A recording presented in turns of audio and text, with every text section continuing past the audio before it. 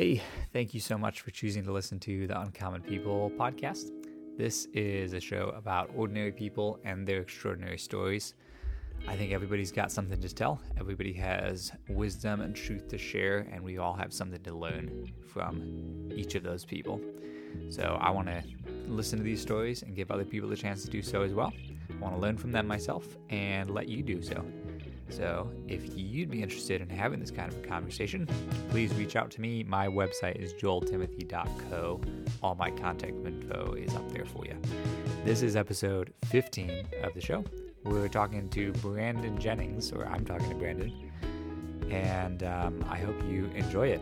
I hope you get a lot from it, and that you manage to get through the whole thing. I think there's a lot here. This was a really fun conversation to have. So without further ado, here it is.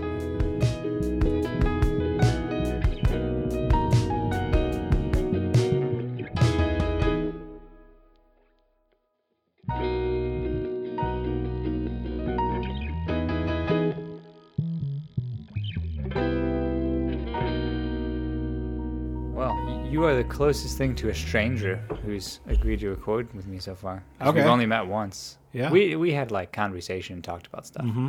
But that's, I think, probably the most minimal interaction before recording. Yeah. I have with somebody, which is cool. Yeah. Instagram is a cool platform every now and again. Yeah. Lately, I've really been enjoying it for these kinds of things. Yeah. But, yeah, so go for it. What are we gonna talk about? I don't know. I usually kind of shoot the breeze for a little bit, just to get people, relaxed. What did you do today? And did what you did today, what you do most days? Yeah. So today, I started a project with a local photographer named Chuck Davis. Who is an older gentleman and has been shooting for as long as he's been alive. He was born with a camera in his hand, he says. And he has a project that he is starting. I can't talk too much about the project, but he is taking me on as his assistant. So I can say that it's wet plate prints, so, large format, big box camera. Yeah. Put the glass in, pull it out, and that's your negative, basically. Okay. That's awesome.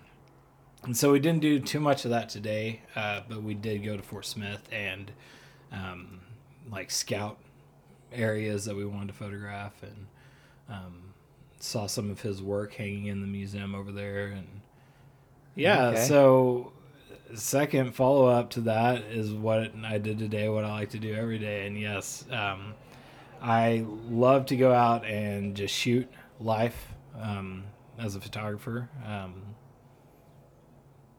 Just the mundane, really. Like, everyday moments are really extraordinary to me.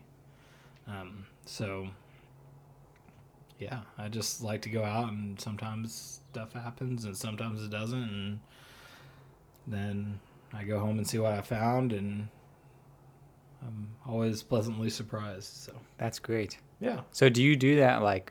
I don't remember if we discussed what you do for work full time, or what that looks like for you. Shooting. That's what I do full time. Yeah. That's great. And luckily the pandemic happened.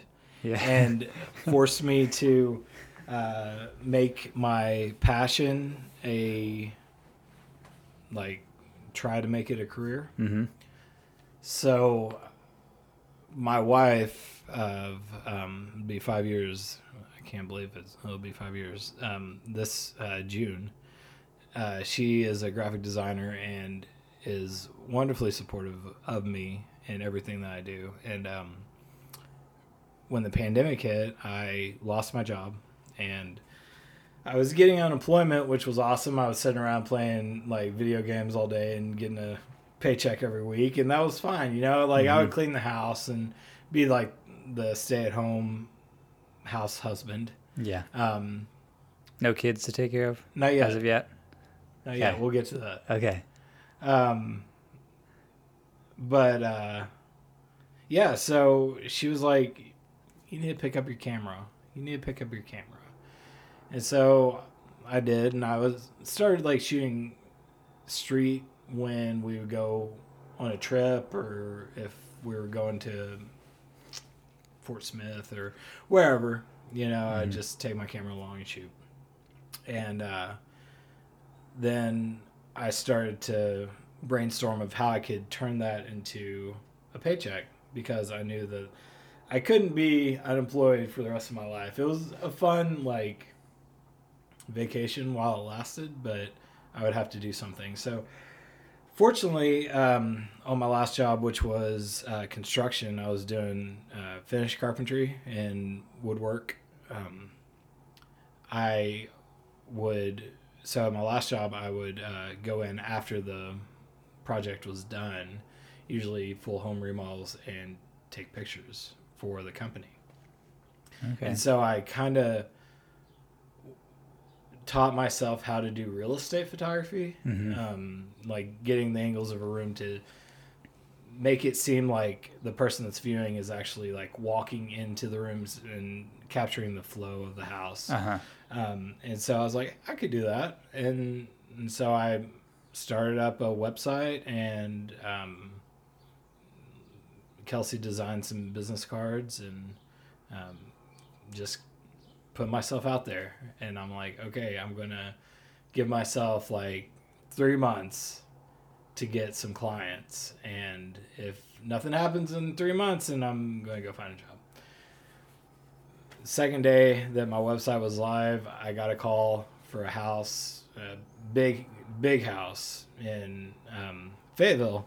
I'm like, that's cool. And then like later on that week, I got an email from a company in New York that was opening a rehab facility in Eureka, and they're like, we need photos for the website.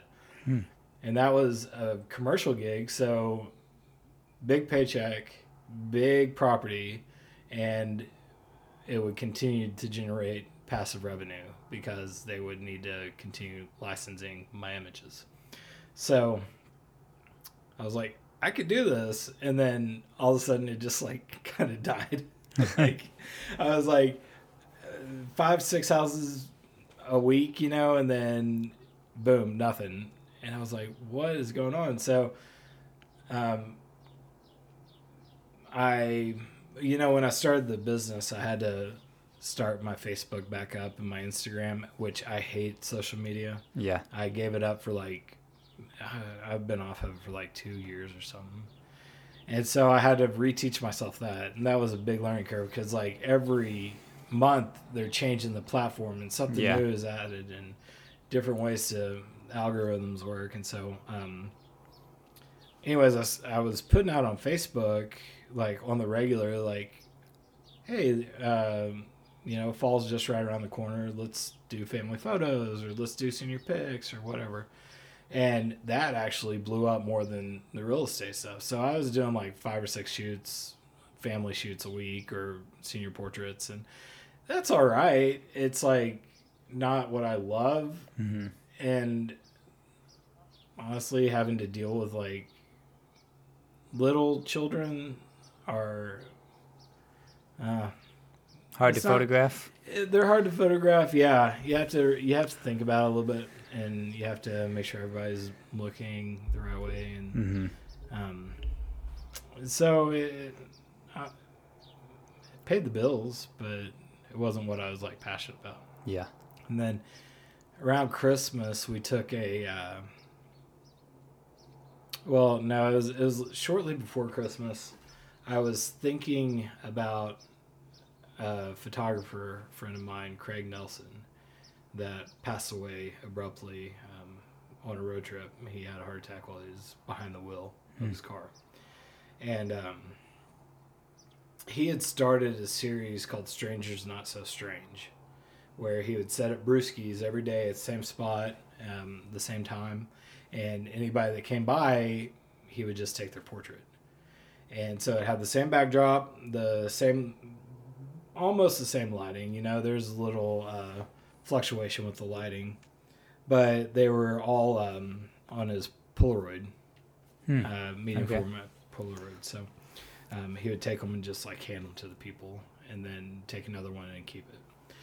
So in the middle of that project, he passed away, and so he couldn't finish it. But the images have been donated to NWAC now. So I was wondering what happened to them. I found out recently that they were donated to NWAC, which was awesome. But so going back, like Christmas, for some reason I was really thinking about him more. Like we used to go on road trips to Ponca, and he would let me mess around with his like large format view camera, and I was like, I want to kind of carry on his project in a way, but I'm going to take it a step further. I'm going to start like interviewing people and capturing their portraits at the same time. Sounds kind of familiar. Yeah, I know, right?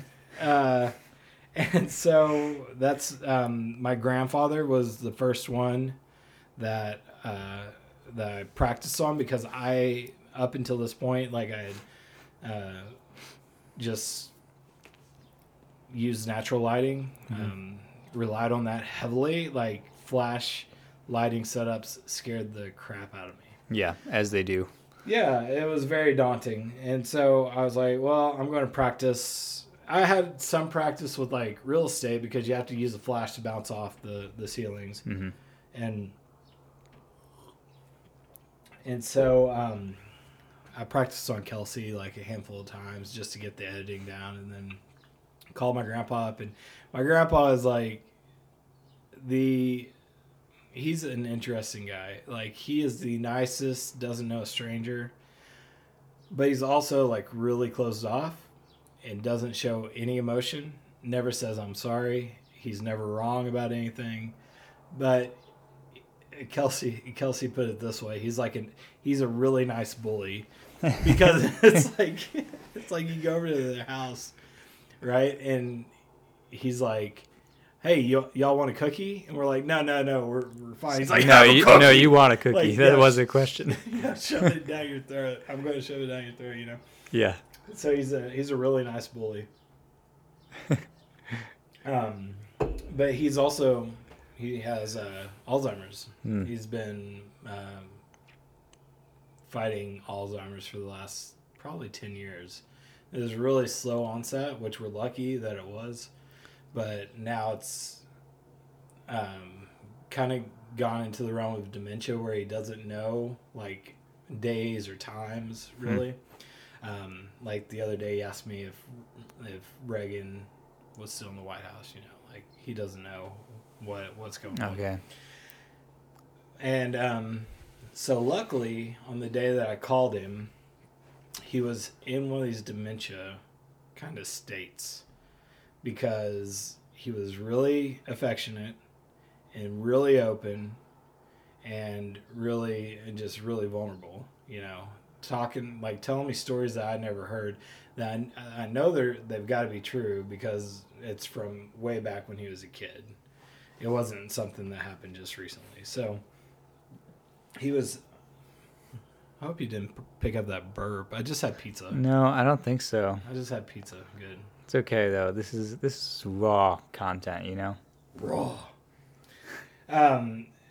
So like I sat him down, and he'd asked me like 20 times, like, what's this light for? You know, I'm like, oh, I'm gonna take a picture. And he's like, oh, you don't want to take my picture? I'm like, well, I kind of do, because we don't have any pictures of you.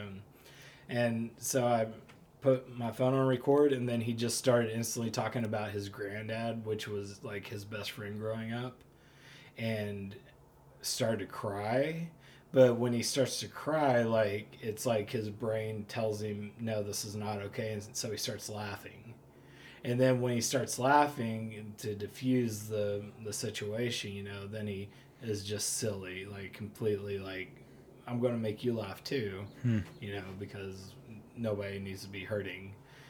And so it was just really interesting, and it kind of shaped that that project for me. Like that one was like, yeah, I've got something here, and I think I can just reach out to people, because everybody's got a story, even if it's a story of divorce, like that's still a story, and that affected those people immensely, even if they might not show it.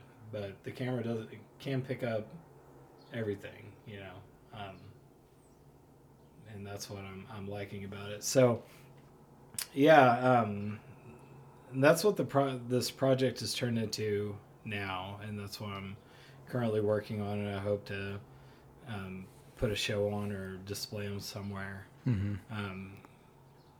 How often do you get to shoot and actually talk with people and kind of interview? Yeah, that it's hit or miss. I've got, like, I didn't do any this week. Wait. Yeah, no, I didn't do any this week. I did my old art professor from NWAC, Stephanie Lewis.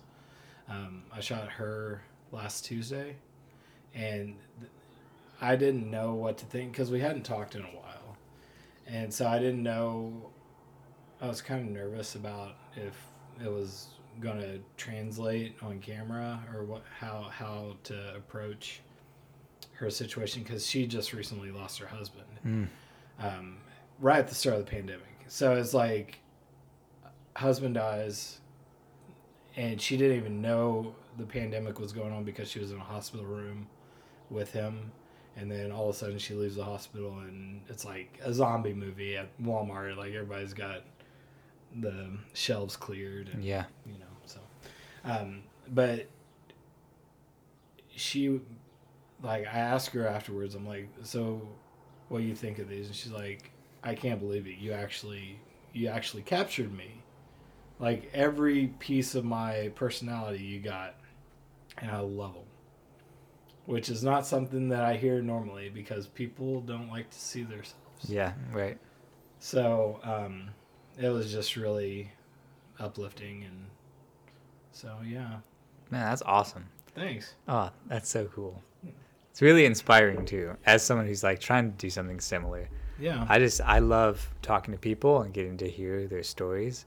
And photography in general I love, but I've found, of the things I've tried, portraiture is what I like the most, what I enjoy the most. I just think people are awesome. It's definitely a challenge for me to think of making an image of somebody that tells their story adequately when I just heard their story is a daunting task. Yeah. So I'm trying to like ease up on myself too, and recognize not every shot needs to be something that I want to hang on somebody's wall. Yeah. I do want to do the best I can with them, but I think I'm equal parts grateful for the chance to take the photos, but also just have the conversation anyways. Yeah. Even if other people don't get to experience it, which has happened once because we had technical difficulties. So we lost the conversation, but we lost it to, we lost the file of the conversation, but we got to have the conversation. That's good. Yeah. And I was really grateful for that. It was a lot of fun. My friend Isaac. Yeah, man, that's awesome. So yeah, when Brandy Harris sent me a post from you, I thought, whoa, yeah, that's awesome. Yeah, it's a small town, right? Yeah, like, and that's another thing about Instagram that I'm finding. Like, before, when I had Instagram, it was just here's a funny meme every now and then, or Woman Crush Wednesday, stuff like that. Like, I didn't share any of my work really. And so it's interesting now that I've actually cultivated like a feed of art on my Instagram. It's not just trash that I don't need to be looking at. Like, that's why I quit altogether, because I got married and I want to be the best husband I can be for Kelsey. And when I pull up Instagram and there's like a feed of like half naked girls just like I couldn't do it, and so I Yeah. let go. But starting fresh, and just like curating my feed, right? Mhm. Like that's what one of the photographers I follow on YouTube. He's like, he gives pointers every now and then on like how to like not, or how to not let Instagram or Facebook or social like run your life and your artistic ability. And so that's one of the pointers is like curate your feed to what you want to see, you know. So, but point is, I'm now like just a message away from an artist in England that I can be like, hey man, I really love your work. Like, how did you do this? And then they can reply and be like, oh, yeah, like this.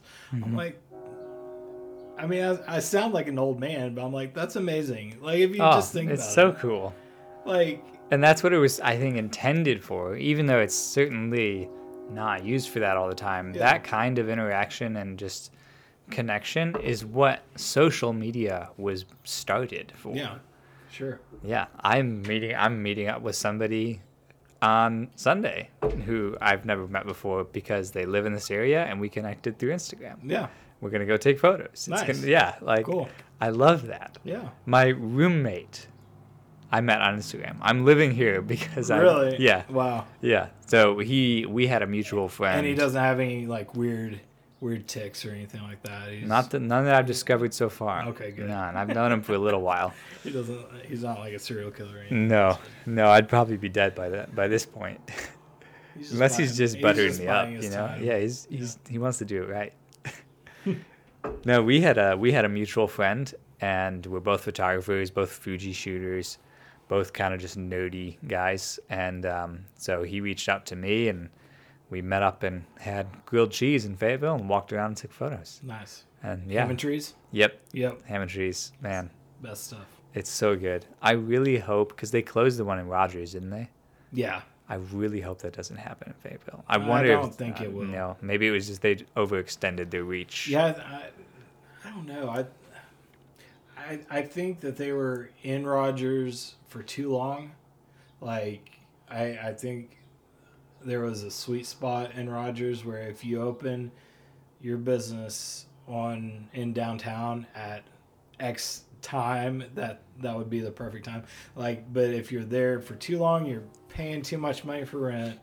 There's not the business. But if you waited for the business to kind of come and then you buy in right at the right time, I think it would have stayed. But I think they were just before the time, I guess. Yeah, and it's definitely not as busy an area as Dixon. You know, Yeah.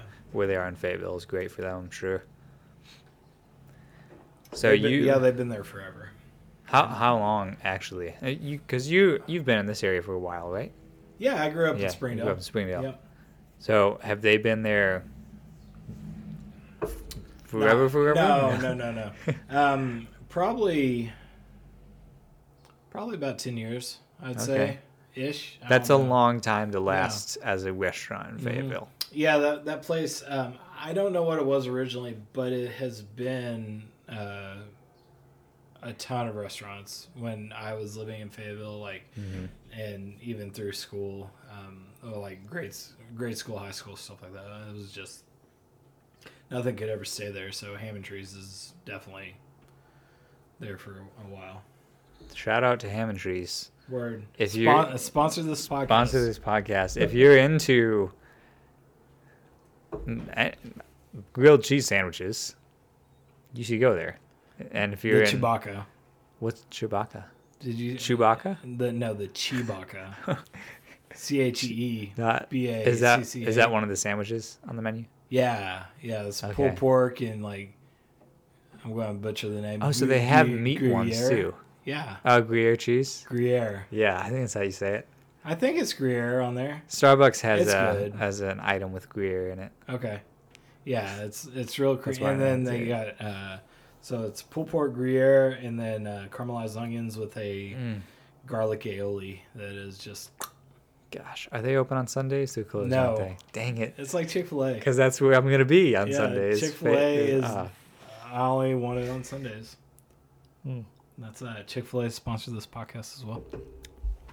I don't know if I want Chick-fil-A sponsorship. I'll take ham and cheese. Okay. No, if you just want like free chicken would be great. Yeah, let's just spend the next hour like thinking of who we want to sponsor this podcast and just. That was like the first episode. Colby and I were talking about that. Like he asked me, okay, so this is at the beginning of the show is when you would say, who your sponsors are. Mm-hmm. So who would you want sponsoring it? And I have no idea. Yeah. It's so hard for me to recommend brands, but I guess things like food. Yeah. Things like local food places. Yeah, because we recommendations. We need food. Yeah. Hey, Ruth's Chris, sponsor this podcast. So What? Ruth's Chris Steakhouse. Haven't been. I haven't either because it's that expensive. It's like. It's here? Yeah, it's way up. It's in Pinnacle. Okay. But it's a chain. It was, old chain, but yeah, super expensive. Okay. Have you been to Wright's Barbecue? Yeah. Mm-hmm. What's your opinion on it? Because it tends to get a lot of hype. Oh, man. I'm going to maybe make some people mad, but I think it's too peppery. Okay. I've heard that. Yeah. I've heard that opinion from one other person. Yeah. It's too peppery for me. I'm St. Louis, or actually, what is it? Pappy's. Pappy's Smokehouse in St. Louis. Okay. Hands down the best barbecue I've ever had. Okay. That's my favorite. That's my go-to. Huge St. Louis Cardinals fan. So every time Kelsey and I go up there for a game, we have to go to Pappy's. Okay. Yeah. That's a fun tradition. Mm-hmm. How often do you get to go out for a game? We try to go at least once per summer. Okay. But now that we have a baby on the way. Okay. Yeah. Oh. Segue. Probably won't. But I can't wait to take him or her to St. Louis games. Okay. Yeah. So it hasn't been that long. We actually just passed the first trimester. Okay. So we're at the threshold of telling people without fear of. All right, I guess the risk of miscarriage goes down. Right. Quite a bit. So. Mm-hmm. Yeah, but it's fun. It's scary. I bet. Because I feel like I'm still a kid in a lot of ways. We all are. And I'm like, I'm going to drop this dude or a girl. If it's a girl, I'm still going to call it a dude because I just call everybody dudes. Yeah. I fell out of my high chair on my head when I was a little kid. Yeah. Yeah. And I turned out okay. Okay. Well, that's good. Yeah. Cool. Man, that's exciting. Yeah. Pampers sponsor my life. Yeah. Or just sponsor me, and I'll get the funds and the diapers and things to Brandon. But yeah, so back in October, we're gonna get real now. Okay. So back in October, Kelsey told me that she was pregnant, and I was elated. Because she was gone.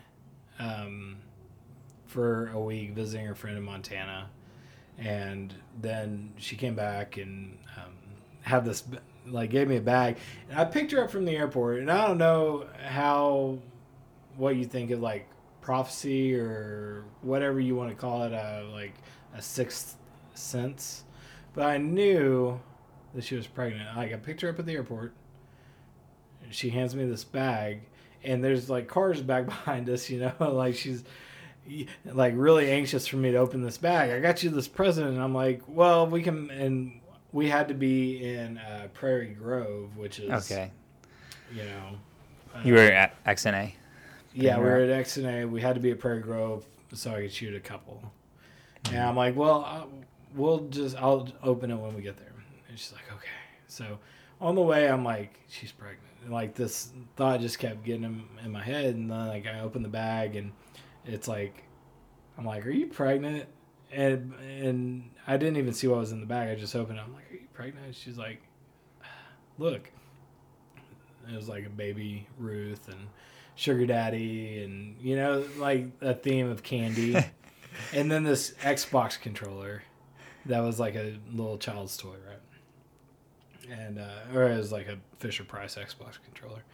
And I was like, oh my God, this is amazing. And we cried and prayed, and it was great. It was like I was so ecstatic, and then a week later we lost it, which is not uncommon.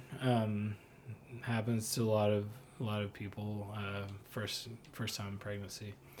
It's way more common than I thought. Yeah. As I've just become an adult and been around other adults, I've realized this seems to happen quite frequently. Yeah, it's nuts. I guess the body's just like has to prep itself. Maybe I don't know. I'm not a doctor. Yeah. But yeah, it was hard for Kelsey. But for me, I went to this weird place where I didn't really know what to think, because I was like on this like really high, and then all of a sudden it crashed. But I always have thought of myself as like a realist. Some people call me a pessimist, but I'm just like, if I expect the worst and then the best happens, I'm going to be like, yeah, that's cool, but if I expect the worst, I'm not going to be disappointed. So, yeah, I kind of let myself just get elated and be really excited and like thinking of baby names and like picturing whoever it is that pops out of my wife, that like we'd be playing baseball or video games or like shooting or whatever, and but Kelsey took it really hard. She felt it, like that was a part of her that wasn't there anymore, and so she had a really hard time with it. I just kind of became numb a little bit, and then all of a sudden, what was it? What song was it? Oh, the song. Oh my gosh. So I was like driving the car from Fayetteville, and the Middle East song, okay. Blood. Mm-hmm. Yeah, I do know the song, yeah. I can't recall the lyrics, but I know the song. Yeah, it came on, and it's just such a beautiful song anyways.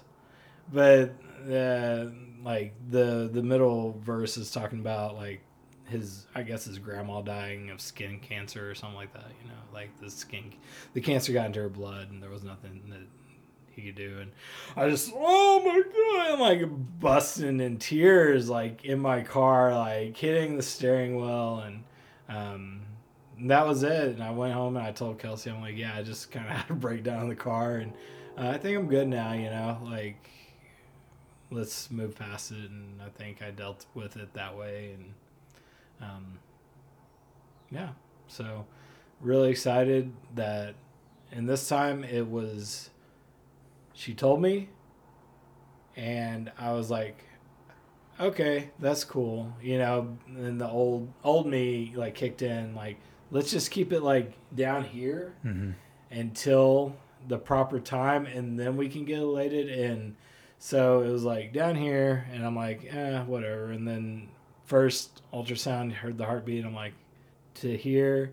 And then next ultrasound was last Tuesday. I'm like up to here, and because it's just a really strong heartbeat and everything's looking good. So super pumped. Yeah. Super pumped. And yeah. How many people know? Because this will be out in a week. Well, Kelsey was asking me how I was going to, like, she wants me to take a picture of our cats with the ultrasound. And I think I just let the world know. Okay. Yeah. All right. And I'm cool with that. Okay, good. I'm cool with that. So. Man, that's exciting. Yeah, that's thanks. really exciting. If I were a different man, I'd be like, that's cool. I don't relate, but that's cool. But no, I don't relate in that I've never had that experience. But I really, really look forward to being a father someday. Yeah. And that hasn't always been true, which is probably not anybody that's always been true of. At some point you don't think of it. But that's really exciting, man. Thanks. Yeah. Yeah, it's been a long time coming. I don't know how philosophical or deep you get into like the spiritual. We'll go into everything. Okay. Anything people Great. want to, we go into it. Great. And everybody's in a different spot with all of that than I am, and I recognize that. So Yeah. it's like, Well, while I was in YWAM, it was prophesied over me, and I believe in prophecy when it's not like you're going to win the lottery or here's your lucky Next numbers. Tuesday, you're going to stub your toe. Exactly. Your left foot. Yeah. And you're going to be outside. Mm-hmm. That kind of thing. Yeah. It's going to rain. No, but it was more of an encouragement because that, like, I can relate with you. Like, I had a pretty screwed up childhood, so I wanted to be a dad that I didn't have. Mm-hmm. And so that was just something that was always in the forefront of my mind. It was like, I want to be a dad. I want to be a dad. And so it was prophesied over me that while I was in YWAM that I would be the catalyst in my family that breaks the chains of sin. And when that was told to me, I was just like, holy crap, that's a big burden to bear. Like, I'm not Jesus, right? I don't think I am Jesus. I don't want to be Jesus. But that was told to me, and I'm like, okay, well, I guess God, like, I took it as like God trusts me to be broken enough and to see how broken I am, to rely on him for everything. And so that is why I'm going to be the catalyst for a change in my family, for breaking this chain of sin. Because, dude, my family, there's like adultery, there's everything under the sun, man. Like, you can think of drug abuse, alcoholism, a little pedophilia, on my dad's side, incest. It's just like the whole spectrum of crap. And so I'm really glad that this is happening, and I see just the way I treat Kelsey. Like, I tell her I love her. Like, when's the last time I heard my dad tell my mom he loves her? Like, never. I've never heard that out of his mouth at all. So I think I'm a step ahead of the curve, which makes me feel good, and like, yeah, I believe God doesn't give us anything, God doesn't give us anything that we can't handle. So I'm looking forward to seeing everything that comes from it. Yeah. No, that's exciting. A fresh start. Can I have like another little pull? Yes. It's so yeah. good. I mean, I'm a Christian. I love whiskey. Yes, same. It's taken more than, it's April now. So a solid over 3 months to get that far in the bottle. So I'm not worried. It's about time I restocked, honestly. That's good. Like, if you don't mind me asking, how much is a bottle of this? I think that was about 50. Okay. Yeah. So good mid-range. Yeah, that's kind of my range. It's kind of a shame. Like, I wanted to get into Scotch, and I started realizing when I did that a good Scotch is typically more money than a good bourbon, because they have to ship it from Scotland and import everything, So that's like, typically if I'm buying a bourbon or any kind of domestic liquor, really, I'm not going to spend much more than 40, but I'm not going to spend usually less than 40. That's kind of the range that I trust. And it's something that I buy so seldom, I might as well buy something decent. Yeah, for sure. So I'm glad you're enjoying it. Thanks. Yeah, thanks for everything.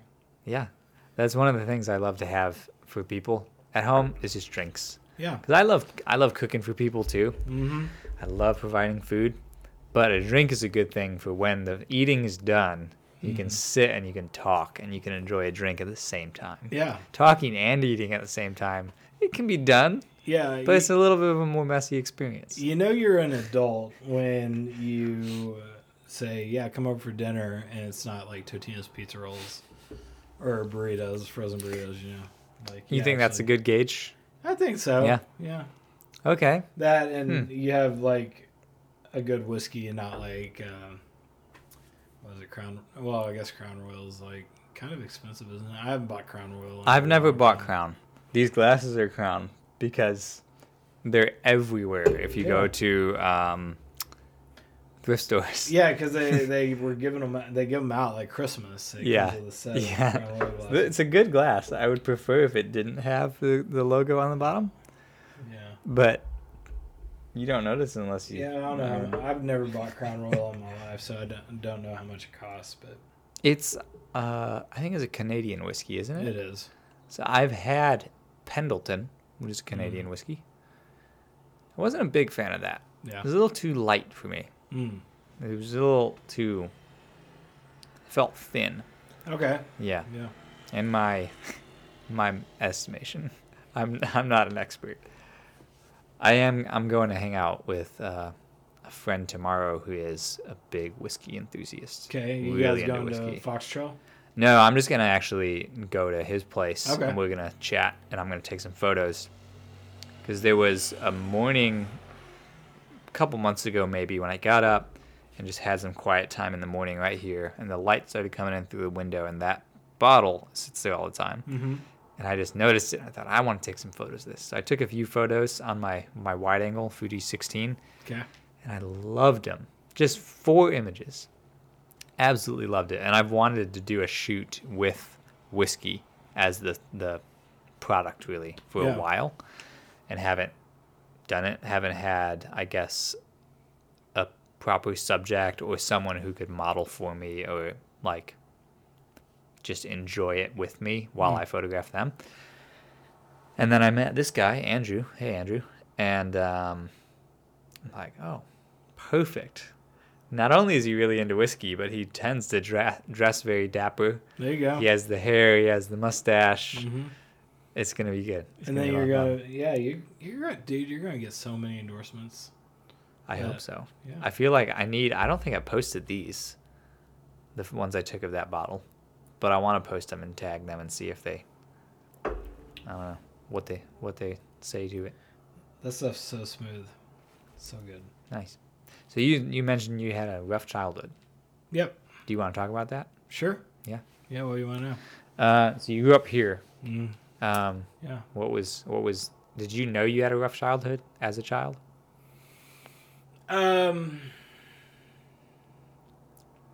Yeah, kinda. It's really weird. Let me start from I was born, which copyright also came up with the name of my series, which is called I Was Born. Oh, okay. Nice. So I was born in Oklahoma City, and my dad worked on in an oil field over there, driving trucks actually. And so the oil ran out, and we ended up moving here. My grandparents, my mom's parents, lived here, and she grew up here. And then she moved to Oklahoma City when she turned 18 just to get away from them, kind of thing. So my dad had been married twice previously, and he was young. He was like 23, right? My mom was 18 or 19. But they got pregnant with me, so it was a shotgun wedding. Like, my mom was like pregnant in the photos at their wedding. And so I don't know if he resented me for that or what, but I just found this out recently within the last like 10 years that I was pretty close to getting sent to the emergency room because he kind of slammed me up against the wall when I was a baby. I have no idea why. I've asked him, and he says his answer is like, I can't remember, but I would think if you slam your kid up against the wall, you'd maybe remember something about it. But it was just like, it was one of those things. So I always knew that, like, even from a young age, like when my mom would leave, I would like scream and cry. And then I would get a belt whooping because couldn't stop crying. because I was terrified of my dad, Mm-hmm. right? Like I didn't know I had a rough childhood. I knew I was terrified of my dad. And then like fast forward to like psychology 101, like family systems. You're not supposed to be scared of your parents. Like they're supposed to provide Mm-hmm. like comfort and security, right? So I never went hungry. Never didn't never have clothes. You know, we were always clothed. I say we. My brother was born like 9 years after me, so Okay. it was like I had a little brother, but not really. Like That's quite a gap. Yeah. yeah. So we never wanted for anything. We had everything that we could possibly need and a little bit more. But as a 4 on the Enneagram, I really desired just like connection, like stuff, like over stuff. Like my dad, to get us the stuff, was working 4 jobs. You know, he owned a sign company, and as he was starting that, he also worked at a liquor store. Then ran a newspaper route. So I never saw him. And so if he got home and there was some free time, I'd be like, hey, let's, go out in the backyard and play catch or do this or that or the other. And he was always like, he always had an excuse. Something was, oh, I don't feel good. Or like, and even to this day, he uses that same trope. Like, so there were other times like when I remember like just the fighting between him and my mom. Like my mom is so in a relationship, I don't know if you're familiar with like relationship dynamics or whatever, but you're like there's always, not always, most times there's going to be an attacker and a retreater, right? So somebody's always going to run away. The other person's going to attack. My dad's the retreater. My mom's the attacker. She doesn't know when to quit. She can't read the room. She doesn't know how to read people. So she just keeps pushing. And then that in turn would make my dad just slam a door, cut off the conversation, and I wouldn't see him for the rest of the night. Or sometimes he would just get in his truck and leave. And so I growing up, I never saw a fight resolve at all. Like I would see the conflict, and a couple days would go by, and then all of a sudden everything's magically better, right? Never saw it resolved. So yeah, like my family they don't talk about stuff. Like they don't know how to deal with stuff.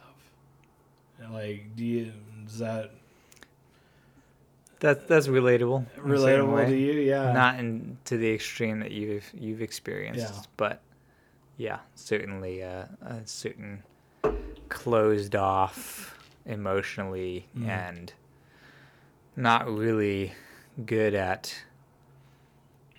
discussing something and then coming to a middle ground or any kind of reconciliation, really. Just eventually it's not happening anymore. Yeah. And you kind of just don't think about it as much now. Yeah. And then you're at level ground for a while and then something else. Sure. Nothing horribly, well, I was going to say nothing horribly volatile, but maybe it's not my place to categorize all of the confrontations that have happened in my family. Yeah. Yeah, it's weird. It just blows my mind because somewhere along the line, my parents were taught that conflict means I don't know what they think conflict is. Like conflict is bad to them. Like it's if in their mind, if you're living and being married right, then everything is smooth sailing. But it's not. It is absolutely not. Like, conflict is needed in marriage. Like, that's how people grow. Like, and I didn't learn all this until like I was in school for counseling. Like, I did family systems therapy classes, and which are just, it's a beautiful, beautiful class. If you ever have a chance to take family systems therapy, or read the book, The Family Crucible. The Family Crucible. Yeah, it's great book. But yeah, so basically each family member has a role to play, and with them knowing or not, right? And so like, if you look at the family as, are you familiar with it at all? No. No? Okay. I should have asked that before I just started mansplaining. That's fine. Let's mansplain. So like, okay, if you look at a family as a bigger organism, it's bigger than the individual pieces, right? Uh-huh. So there has to be like a consistent homeostasis going on, where if that is disturbed in any way, the system will try to get back to normal, right? So I was a big wrench in the spokes of my family system. I always felt like kind of the black sheep, right? Or as Stephanie that I shot last week, she put it, I was a white sheep in a black sheep family. I love that. But yeah, I was different, and I saw the world a different way. I was more artistic. I was more sensitive, very much more sensitive. And like in high school is when I started like rebelling, and like my mind and my personality is one that's like, no, I know that this is not right. Like, even though I don't know why it's not right, I know it's not right. And even though you guys are still together, even though you might have needed to get a divorce many times over, like, I knew there was something wrong. So I started to rebel, and that's kind of when I went off on my own path and came back around later on in life. But that's, I started learning about family systems, and really looking at myself rather than trying to fix my family, just trying to fix me. And I believe, with God's grace and with a lot of like my work dealing with the past and the stuff that I've done, like I did some horrible stuff as a kid, and dealing with all that like brought a healing in myself. And it's not like great every day. I still have my depression. I still have days where I don't want to do anything, and days where I get just really sad for seemingly no reason. But it doesn't control my life anymore, So anyways, moved on, and as Kelsey and I got married, I told her all this stuff. I was very open and honest about everything. I'm like, this is my family that you're about to marry into, and I just want you to know this is what it's like. And she, at first, she couldn't, like, oh, I should back up. I didn't say, like, eventually I just had to cut myself off from my parents, because there was an incident that it affected me. I was 30 years old, and I found out that my dad was having an affair on my mom. And I found this out I turned 30 years old, and I was graduating with my second degree. I just quit smoking. Like, I smoked since I was 16 years old. And I started running. Like, I was like getting myself back in shape and going to the gym a couple times a week. Not like unhealthily, but like really taking hold of my life and being like, I'm not gonna let like overeating run my life. I'm not gonna let my family run my life. I'm not gonna let smoking run my life. I have something to live for. So I was at the gym, and my mom like just comes into the gym, and she's like dressed like in gym clothes. I'm like, hey, what are you doing here? You know, like I was legitimately happy to see her. She struggles with weight issues, and she's not fat by any means, but she thinks in her mind, you know, that she's ugly, right? That breaks my heart. It really does, because I know it's a learned thing that she's. Anyways, so she always says like in passive ways, "Oh, I'm so fat," and I'm like, "Well, come to the, you know, like if you're worried about your health, come to the gym with me. You know, just come to the gym with me and do a little workout. It'll make you feel better. You know, it'll get you out of this." So she came in and she's like, "Your dad's sleeping with another woman." She didn't say sleeping with, but she said your dad's fucking another woman. Which, like, that is a bombshell, because my mom doesn't say any 4-letter words. Mm-hmm. So I knew she was like on edge, like in a manic state at that point, because she screamed it in the gym. And I'm like, oh, well, I'm about to finish this set. Like, let me process what you just sold me. Go next door to Onyx, or it was Arcega's at the time. Go next door and get some coffee.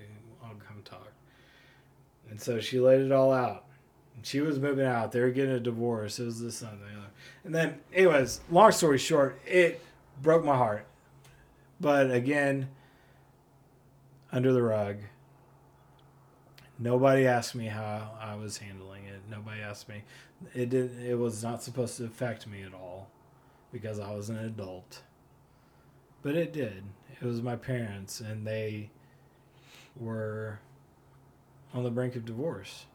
But then, so months go by, and my parents are still together, and nobody's talking about it. And so at that time, like around the time where this whole divorce fiasco was going on, I was like, I can't be a part of this. I've got myself to focus on. I'm bettering my life, and I'm just going to do that. And so I didn't talk to him for a long time after that. And so I told Kelsey that when we were dating, and she couldn't understand it. But then as time goes on, she sees a lot of the unhealth that is going on, and how my mom since then has like just submitted to my father and his I'm doing air quotes here, jokes of like, I wish I could trade you in for 2 20-year-old girls, you know, like stuff like that. Or whatever, however old my mom is. She's almost 60 now. So it'd be 3 20-year-old girls. But, you know, something like that, like, just chips away at a person over and over. And yeah, he did that to me, you know. So that's why it took a long time. And it's still hard for me to take a compliment, even on my photography. Because in the back of my mind, I just hear him saying, like, you're not any good. Yeah. So, recently, this happened just the other night. Kelsey and I had to have a talk with my parents about getting vaccinated, you know, and it's something stupid like getting vaccinated. Like, please do this for us and for the rest of the community around, you know, like, this is what we're supposed to be doing. If you call yourself, like, a Christian, if you love your neighbor as yourself, you know, all that stuff. And they're like, no, we're not getting it. We're like, well, you're not going to see our baby. You're not going to see your grandchild. We refuse to have our baby around you guys if you're not vaccinated. Like, well, maybe in a couple years is what they say. I'm like, well, you're not going to see your kid or your grandkid for a couple years. They couldn't understand that. And I'm like, look, this is what I'm asking you to do. Like, if Kelsey gets the virus right now, it is detrimental to the kid. It could be detrimental, even more so than just getting a cold or the flu, you know? Like, we would like for you to get this, so we don't have to, because we don't know how it affects pregnancy yet. They wouldn't do it. And it was just like I was transported back to the days where it's like they were putting themselves before their kids and their comfort and their whatever before their kids, like emotional comfort or anything like that. And if that makes sense, it was hard to hear, and It took everything that I had not to yell. I just calmly tried to argue points, so what you're saying, just trying to clarify. So what I hear you saying is you would rather not get the vaccine and make your daughter-in-law that's pregnant get it, that could potentially harm our child. And you're okay with that, but you're not okay with taking it? That's just not cool, you know? So, yeah, I had a lot of stuff growing up. I had a lot of things. Yeah. But I didn't have parents that really knew me. Mm-hmm. That really cared about my desires, my likes, and my wants, and all that stuff. And so I've had to fill my life with men that speak that into me, into my life. My friend Travis Jenkins. The first time I met Travis, I was working at Arcega's. I was in school. He asked me what I was doing for spring break. I didn't know the guy. He was an older guy. He was in his 50s. No, he just turned 70. Oh. Just turned 70 years old. Yeah. Because there was a flyer, Travis's 70th birthday. And he asked me what I was doing for spring break. I'm like, I don't know, working. He's like, no, we're going on a cruise. I'm like, first thing I said, straight up honest, I'm not sleeping with you. He's like, oh God, no. And if you knew Travis, he's very effeminate, but he's a widower, and he's a psychiatrist over at Ozark Guidance. Okay. And so that's his thing. He just sees broken young men and then speaks into their life and lifts them up. And he's such a beautiful guy. He is one of those guys that really, he knows no fear of talking to people. He will make himself look like a total jackass. Doesn't matter as long as it makes you feel better, you know. That's great. Those are the old people you need to have around. Right. Yeah. Not the cranky old ones who are bitter about their life. No. No. Those no, aren't. he has aged very well. Good. He has. He his wife passed away.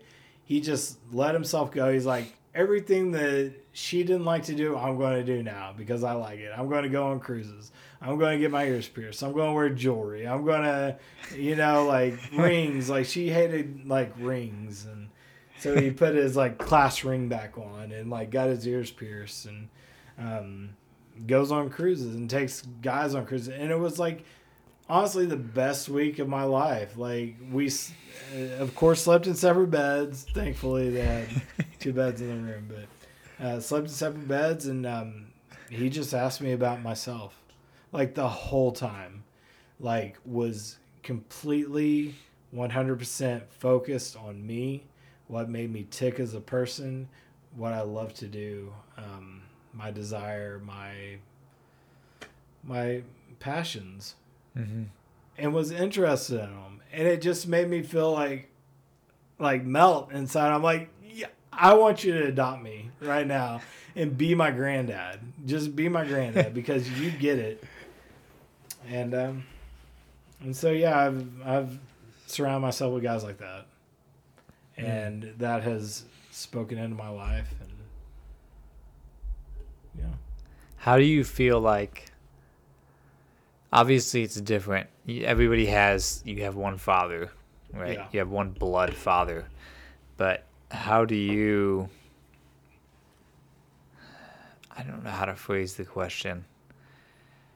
How much is this kind of bringing other adopted parents into your life able to make up for what you lacked in your birth parents to you? Yeah, there's this. There's still a longing because being a 4, you always have. Didn't you say you were a 4 as well? I am, yeah. Okay, so we're always missing something. Yeah. We got this giant hole in our soul that will never be filled by anything. And so there's always that longing of, oh, I wish I had parents or I wish that instead of pushing me to go into the military because I had my ears pierced and I was listening to heavy metal music, that they would have fostered my love of the arts. And where could I be now if I had just done that, And that's a dangerous place to be. It always is. The what if games are the worst. You miss out on the present. And so yeah, that those men can never fill that hole. That sounded really bad. That sounded really bad. Cut that out. Just edit right there. So, Do you really want me to? No, you don't have to. Whatever. I didn't mean that like it sounds. So those men can never step in and be my dad. Yeah. Never happen. Also, my dad can't step in and be my dad. So I just fall back on, it's going to sound cheesy, but God's grace. And that is what has given me grace for my dad. And I realized that my dad had a really screwed up childhood. And I've come to terms with we may never have the relationship that is as deep as I want. Because he's, like I said, he's mellowed out in his older age. But he still has his moments where he just tries to cut people down. And it's also given me grace for myself. I've screwed up in the past, and yes, I didn't go to art school, and yes, I didn't, play baseball better. I didn't do this better. But I'm here now. All that stuff made me who I am today. And I'm going out and I'm finding, because I was so broken as a kid and I've experienced that brokenness, I search for the broken and I search for the people that have a story to tell. And I believe that comes out in my art. Because I laugh, I cry, I have everything in between. And I believe that comes out in my work with them. So, yeah. Hardships are important. Mm-hmm. They are what they are, which is extremely difficult and scarring. But it's amazing that they still do something for us that actually benefits us and the people around us. If we let it anyway. Of course, we can choose to just become bitter or let it tear us down, decide that the hardships we've experienced and the challenges define us and we're just pieces of crap. Yeah. We can choose that. I don't think that's true. I don't think you should choose that. But it is amazing that you get to choose to let it strengthen you and build you up. Mm-hmm. And that now it can not only strengthen you, it becomes a vital tool in how you minister to other people's needs. Yeah. And how just what you are even able to perceive in people. Yeah. When you're able to see someone else and think, oh, I understand what that's like because I've been there. Yeah. Yeah. Well, I mean, to a certain degree, I don't know if we can ever like really understand what people are going through, But it teaches us to empathize. yeah, we can sympathize. We Yeah. can empathize with them for sure. So I am curious, through all this, you come out as a faith-filled person. Yeah. Where did that enter into your story? Oh man.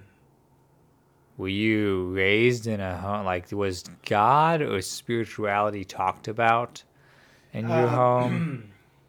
Religion. Did I clip there? No. What? That'll be great. We can put that as a soundbite right at the end. I've been doing that lately for fun.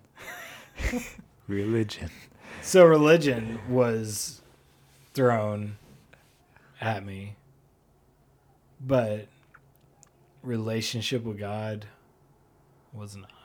You know, my grandparents were Nazarenes. My parents were Easter morning Christians. And so 7 years old. Well, I was actually just telling Chuck this afternoon when we were going down to Fort Smith. 7 or 8 years old. I knew it was before my brother was born, but there was a Nazarene revival. And I always hated going to the Nazarene revivals because my parents thought they had to go. And they're so boring, you know, that like there's nothing to do for a kid there. They didn't have like other kids. But I went, and oh man, it still like makes me cringe today, but the genius preacher that was running this freaking revival thought it would be a good idea to separate everybody into two groups and give everybody number 1 or 2, you know. I got 2, my parents got 1, and I don't remember which number, but we got the opposite numbers. And they separate everybody. Preacher's like, all right, you see over here, all these people are going to hell. And you see over here, all these people are going to heaven. So what are you going to choose tonight? Are you going to go to heaven or hell? And I was in the hell part. Looking over here at my family that was in heaven, I was scared to death. That's horrible. And so, like, right after that, I was like, Jesus, I don't know how you're going to do it, but live in my heart. You know, like, that was the thing. Live in my heart. I had no idea how he was going to do it. And so then I thought, okay, the next logical step was I needed to go to church every Sunday, every Wednesday night, every Sunday night. Like, all the days I should be going to church because that's how you get into heaven. And that was like that lasted maybe like 3 years where I was going to church like religiously until like I got into the teens, 10, 11, preteens. 12, preteens. And then I started to kind of sell my own ship a little bit and figure out what I like to do. And church was not a part of that. None of my friends thought it was cool, so I didn't think it was cool. Then started really spiraling right when Marilyn Manson came out and Korn came out, and like I had their albums. I had them under my bed, you know. And my parents thought I was just the worst for that. Like, oh man. So they knew they were under your bed. Well, my mom had a way of making the bed randomly every once a month, you know, just to making the bed in my cabinets and in my closet and making the bed, you know. Yeah. So she found them, and then she beat them with a hammer. And so, yeah. that was my introduction to religion. All right, welcome to religion, people. Yeah. That let's be clear, religion and a relationship with God are two completely separate things. So didn't care. The Nazarene faith is I'm not a doctrinal or like a scholar. I can just speak from personal experience, but the church, the Nazarene church that my grandparents went to, it kind of framed God as somebody that's way up here in heaven, doesn't really care about us. All this stuff that was written in the Bible about miracles and speaking in tongues and prophesying, all that stuff, that was in the past. That was for that time. So right now we're just on our own to where we have to work every minute of every day to get into heaven. And if we ask for forgiveness and then cross the street and see a pretty woman and sin and get hit by a bus, in that moment we're doomed. So don't do anything weird, don't do anything wild. Always be asking for forgiveness. And I don't know where I was going with that. Did I ask a question prior to that explanation? Oh, that was your introduction to religion. That was the kind of religious culture you were raised in. Yes, that was it. And you'd like to make the distinction that's different from a relationship, having a relationship with God. Yeah, so I would say I was agnostic for all of high school and after high school to probably I was 25. So I had this quarter life, I call it a quarter life crisis, where I was driving to work and just started freaking out, man. I had a panic attack. What am I doing with my life? And I decided that I was going to sell everything I had. I was reading On the Road. I told you about On the Road, I believe. Maybe. Jack Kerouac, On the Road. Okay, yeah, yes. Going back.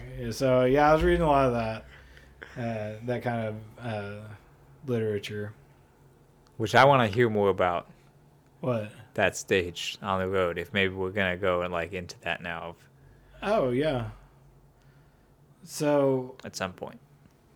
Yeah, I just sold everything. I moved to Portland, Oregon. And I didn't know anybody in Portland. And I was at a bar one night and I overheard these guys talking about the Razorbacks. Arkansas Razorbacks. Woo pig. And I was like, I'm from Fayetteville. They're like, no way, we're from Rogers. We're starting a church up here through fellowship. I'm like, huh, that's neat. I didn't think anything of it. And this was at 25? Yeah, 25. 25 years old. Okay. I'm 39 now, or about to be 39. Okay. So, man, you may be the oldest person I've had on so far. Awesome. Yeah. Thanks. If I shaved my beard, I would look like I was 12. I have a baby face over here. But yeah, so we started up a conversation. They're like, what are you doing in Portland? I'm like, I'm a photographer trying to get, well, we're starting this church. We need photos for the website. I'm like, I'll do it for money and some free food. Okay. So started going to Wednesday nights at their house. They were feeding me. One of them gave me a book called The Prodigal God. He's like, I know that you're completely against God, and that's cool, Just read this. Read it. It has nothing to do with the Bible. I mean, it has something to do with the Bible, but a little bit. But it's the story of the prodigal son, right? And it's just a breakdown of that parable. Very short read. I read it in an hour, I think. And I was just like, by the end of it, I was like weeping. I'm like, I'm the prodigal son. I'm running from my problems and blah, blah, blah, and I'm like, this is awesome. At that point, still, I was like, okay, this is all right, but I don't know. I still don't know. But I was intrigued. And so this was, 2008. So it was like right as the housing market crashed. Mm-hmm. And I ended up losing my job, and was going out every day with resumes and a portfolio of images, and couldn't find any work. And so one of the guys was like, well, if you're not working, come help volunteer at this food bank. It's called Under the Bridge Ministries. I was like, okay. And so I started like working with homeless people. And one night we were doing a chili dinner, and I got my bowl of chili, and I turned around and kind of bumped this kid's chili bowl, and I'm like, man, I'm sorry, and come over here, and I'm fixing another bowl. And he had like a burn. I can't remember if it was his right or left side, but he had just this like horrible scar, like his eye was, closed. He didn't have an ear. We sat down and we started talking, and he was addicted to heroin, running from the law in Washington. He would do that. He would get in trouble in Portland and run up to Washington or around that area and just hide out for a while, and vice versa. But when he was a boy, he said his mom was high and he was crying because he was hungry, and she burned his face with a iron, like clothes iron. And I was just like, man. And we just started talking and having a conversation. I didn't know this kid. He could have been lying for all I know. Like he could have been making it all up. I don't know why he would. But we started walking. We were walking around like even after the chili thing. We were walking, and he was just telling me about his life and all the places he's been and his addictions to heroin, and how he struggled with it his whole life. He was born addicted to heroin. He said his mom was on it. So the night was coming to an end because he had to get back to the shelter for his bed because they locked the doors at like 11 o'clock. And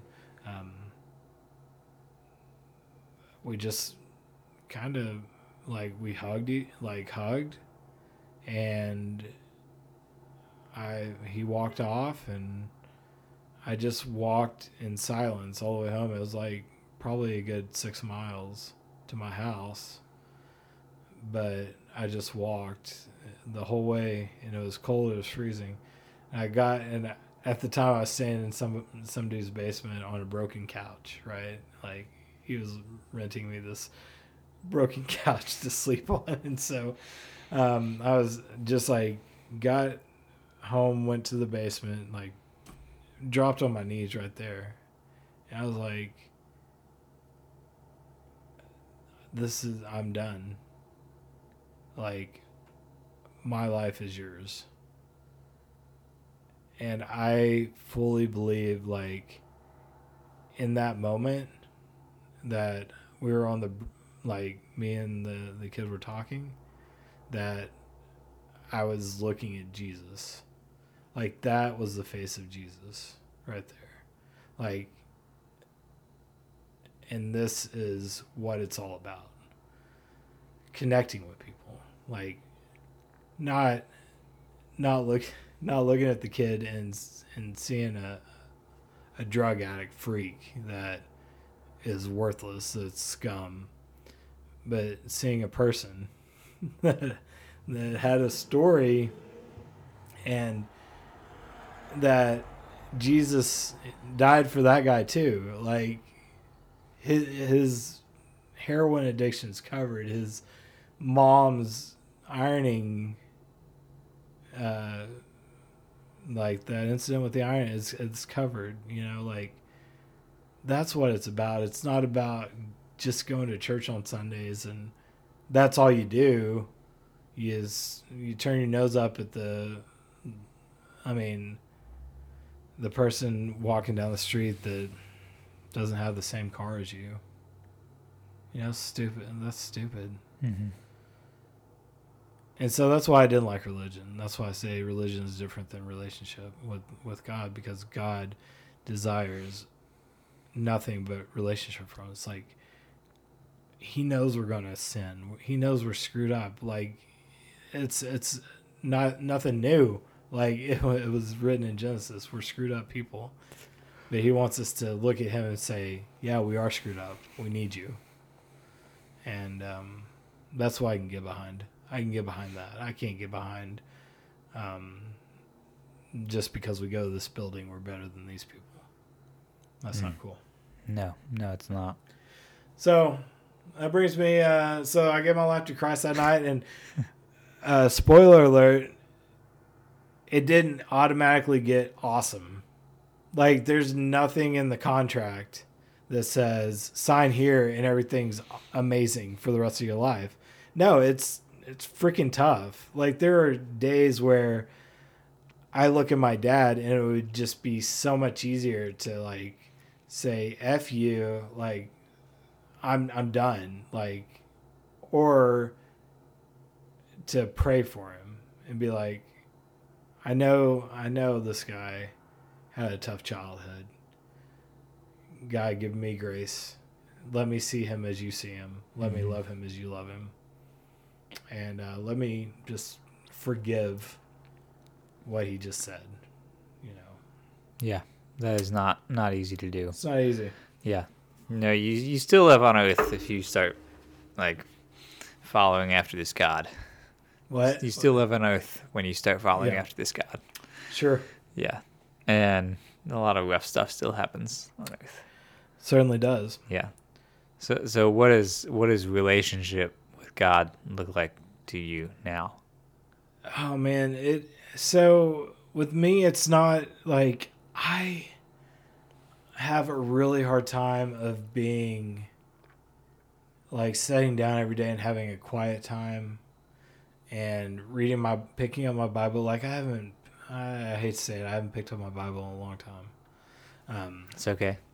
But I also think that we can get into a rut if we were like, oh, we got to do this. That could be considered like works based. Like if just because I haven't done this, God's angry at me or whatever. Yeah, I got to read my 3 chapters today. Yeah, that's on the list. Yeah, it's on my list. I got to check that box. Mm-hmm. So relationship with God is on my walks. Just making intentional time, even if it's in my head, if it's in my mind. It doesn't have to be like me walking down the street talking to myself, but it's just like, oh, thank you for this opportunity to enjoy this day, for eyes to see your creation, for a heart to perhaps love the people that you're going to let me meet today. Thank you for the ability to do math, to figure out exposure times, and you guys stuff have like given me that ability. Yeah. Oh man, I think that's what turns people off to Christianity, because they think like they see those movies of like The Exorcist or like Catholicism, where it's like like all that, and like people whipping each other and everything. What movies have you been watching, Brandon? Oh, dude, I love horror movies, man. I don't know if we talked about this. No, we haven't. Yeah, my kid's going to be born on the 13th of October. That's perfect because we can watch Friday the 13th and Halloween. While your wife's in labor. Yes. No. But anyway. Yeah, so like, I mean, like, think about it. God created humor. He could take a joke. It's cool to be yourself with him. that's what relationship with God is. It's not saying, Yes. "Oh Father, ye that art in heaven," like all the time. Like that's not authentic. Like I've come up with like a name for him. Like a name that I would like to have called my dad if we had a better relationship. Yeah, so it's personal. It's just taking that time to remember who put us here, and that's all he's won, and good things have come from it. I mean, I'm a testament to change, man. Like I didn't do this just because like people would come up to me and it's like, man, you beat the odds. I'm like, yeah, I did, but it wasn't me. This was like put into motion so long ago, and like it might have not have come out the same way or the way that was intended, but it came out, and God's gonna make his glory known with or without you, so. I'm glad to hear that. Yeah. Yeah. No, we may be entering into like religious venting territory. Oh. I don't know what if you listen to any of the show, but a little bit. Certainly, pretty much every episode so far has this section in it where I'm just like, tell the church to stop sucking so bad, right? Because like, look, I'm really learning to have grace on toward the church. It's a bunch of people, but it's a bunch of people who doing the same stupid thing over and over again. Sure.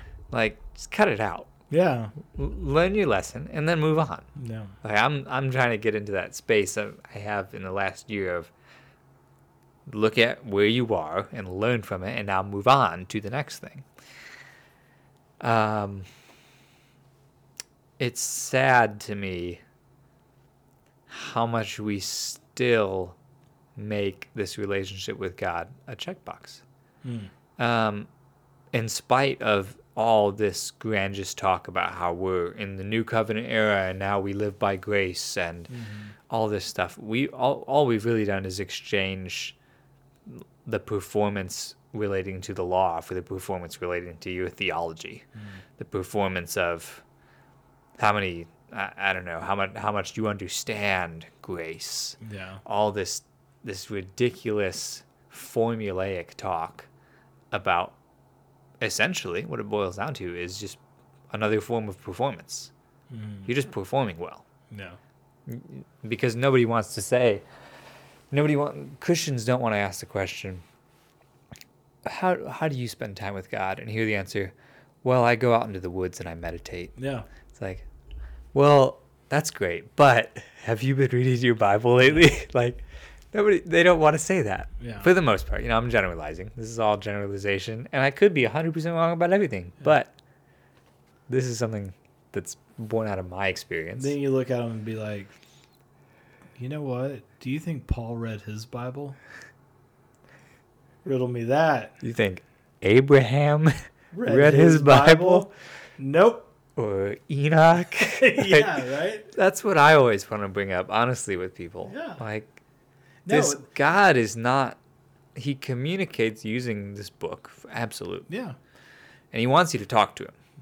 But reading the book won't actually necessarily mean you're close to him. Yeah. And talking to him, if you're doing it just because you have heard somebody else talk in a certain way and you think, oh, I guess that's how I have to talk to God. If that's what you're doing, you're getting both those things wrong. Because if what you're doing is just performance-based, you're just fulfilling an agenda. Yeah. I just can't think that God's like, great job. Yeah. He wants to know who you are. Yeah. He wants you. And that behavior will also come out in your other relationships. Yeah. As well. It's like, okay, I've met with this person for an hour. Like if you're meeting for coffee with somebody at your church, okay, an hour. Okay, I gotta go. Like I did my duty today. Yeah, that's a really good point. Yeah. Yeah, so it's I certainly have been very bitter toward the church. Yeah. I don't think I am now, but it's hard for me still at times, depending on the environment I'm in, to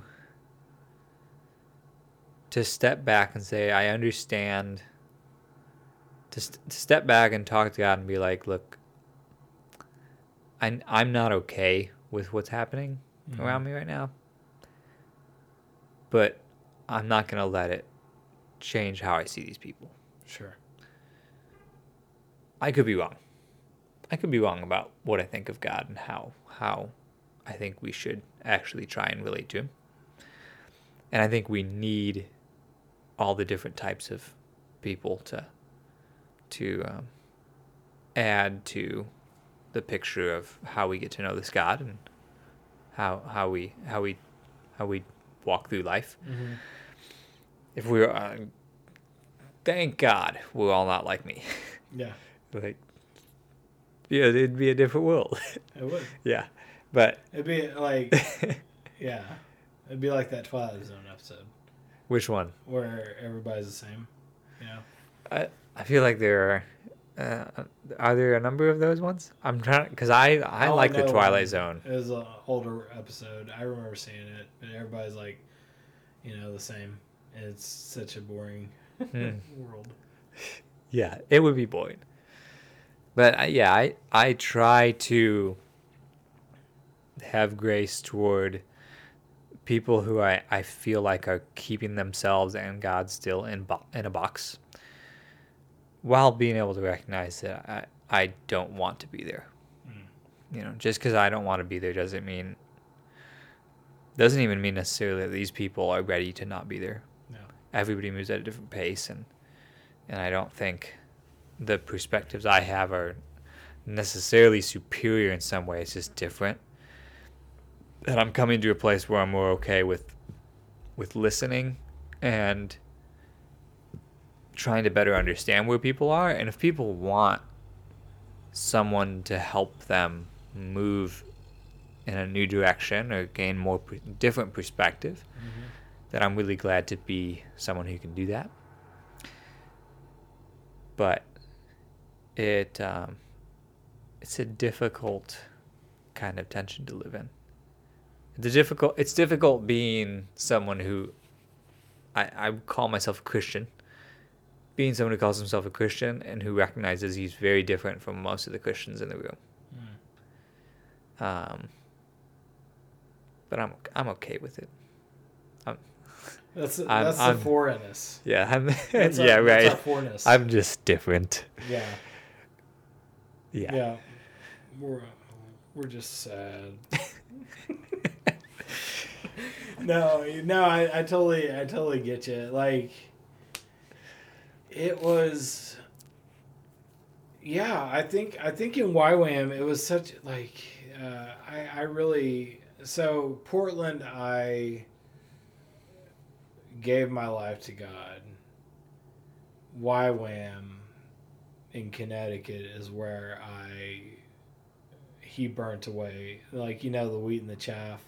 Like, he burnt away the chaff, or separated the chaff. And it was very painful. I had to deal with a lot of stuff from my past that I felt shame over. Spoiler alert, getting into really authentic and deep stuff right now. Oh, we haven't been there yet? Again. Yeah, again. Okay. No, like the sexual abuse that I experienced in kindergarten. A lot of the hatred towards my parents for not addressing that. They knew about it. But again, just let's shove it under the rug and everything will be fine. And complete honesty, and I'm not scared to say this anymore. It might be taboo to some people, and I'm sorry, but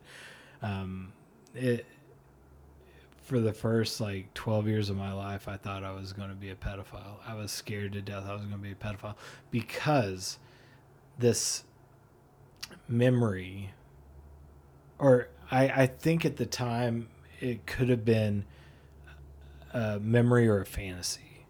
I didn't know what was real. Yeah. Right? Of me and this girl in kindergarten. Come to find out, my parents knew about it the whole time, but they never brought it up to me. Luckily, I didn't turn out that way. Thank you, Jesus, because I absolutely adore children, and I'm just so glad, because it could have turned out a way different path. But went dealt with that through YWAM and finally confessed that, what I thought was the dirtiest sin in the world. People are like, oh, that's not so bad, did you ever molest kids? No. Did you ever want to, or look at anything weird? No. Okay, well, you're good. It was just this fear that was maybe instilled in you secondarily, from outside forces or whatever. So you're good. That's covered in God's grace. So that was very difficult. Yeah. And then, dealing with hatred for other things that my parents did, and then just self-hatred and all the depression and attempted suicides and all that stuff, I had to just separate myself from those. And to talk to people about it is way harder than just holding on to it and letting it eat at you and feeling like there's something wrong with you when there's not. I'll put it this way, how they say you think of monsters under your bed, and then when you look, it just ends up being little dust bunnies when light is shown under the bed. And that's exactly what sin is. There's nothing new under the sun, right? But it's just getting it out there into the sun that's the tough part. Yeah. So yeah, that was that, and then after YWAM, that's the cultivation started to where I was making, I was just feeling more comfortable talking to God and saying, hey, I love this about today, or I love this about your creation. I love that you're allowing me to do this right now. And I don't do it all the time. I forget often, but I do it.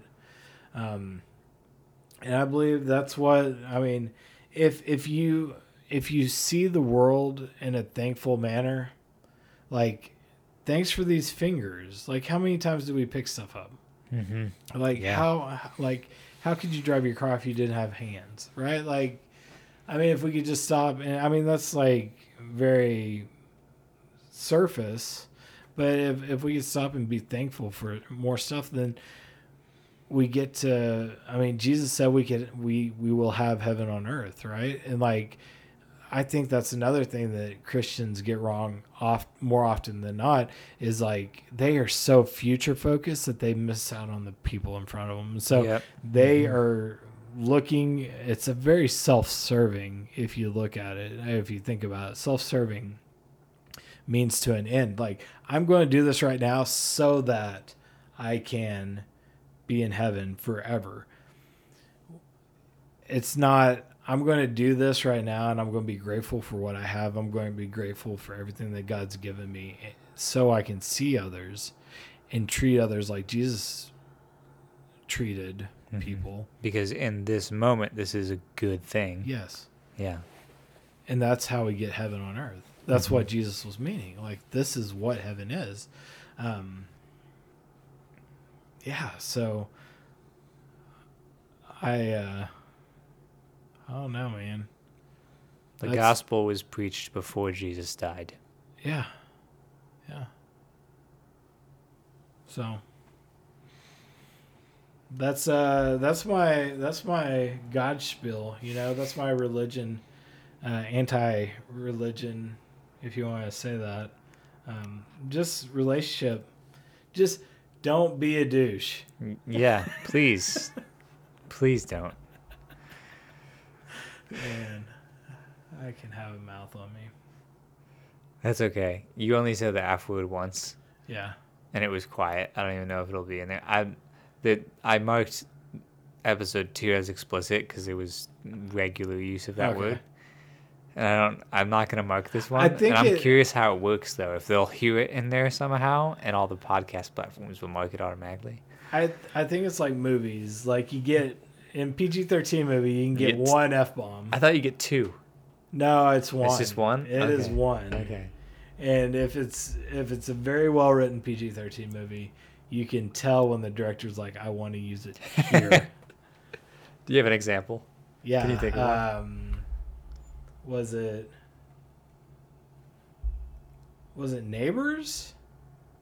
Neighbors. I don't. Was that That PG-13? sounds familiar, but I don't know the movie. No, that wasn't PG-13. There's one movie with Rose Byrne. Oh, yeah, it was Insidious. Okay. Insidious. It's a horror movie. Yeah. And it's PG-13. It's terrifying. It's one of my favorite horror movies. If you've never, do you like horror movies? I haven't seen it. My roommate has likely seen it. You gotta watch Insidious. Anyways, yeah, it's written very well there because like right at the right moment you're like, oh yeah, James Wan really wanted that word right here. I know they say it in Ready Player One. Yeah, Mm-hmm. That's a PG-13. Yep, yeah, when the Chucky doll gets thrown on the people. Oh, really? Yeah. Oh. So, what's your favorite movie? My favorite movie? Yeah, like if you could watch it like today, right now, like what would you pick to put in your VCR or DVD player? My 8-track. Laserdisc. That was no. The 8-track was 8-track was music. Music. Yeah. No, what was the pre-VCR? What was that called? Beta. Betamax. And we then we didn't have Laserdisc. Dude, Laserdisc. It was like a record, yeah, like a CD, but it was a record, right? And they had half the movie was on one side and half the movie was on the other side. So you had to flip the. No, we didn't have that. We had a VCR growing up, and then we had DVD. Favorite movie? I would say The Lord of the Rings. Okay. Just as a whole. Okay. Because that's my favorite story. Including The Hobbit? Or No. Okay. No, it's my favorite story. It's my favorite book. I can't get through half the year without being in a mood to read the book, and I read it once a year. Okay. I just love That's a that good one, story. yeah. And I've been listening to the music on the way to work, and Mm-hmm. I get teary-eyed just listening to the music, just remembering the scenes and everything. So I would say that, but that's also 3 movies. Okay. And it's like, 10 hours. So regular singular movie might be The New World. The New World. The New World, which is a Terrence Malick movie. Okay. You know of him? Mm-mm. He made The Thin Red Line. Okay. He made The Tree of Life.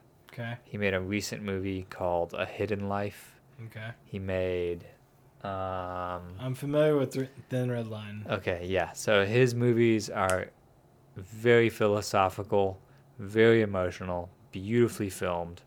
There's almost always a monologue going on in a lot of the scenes where you hear a main character thinking or talking while other things are being shown. And he explores really heavy subjects. Yeah.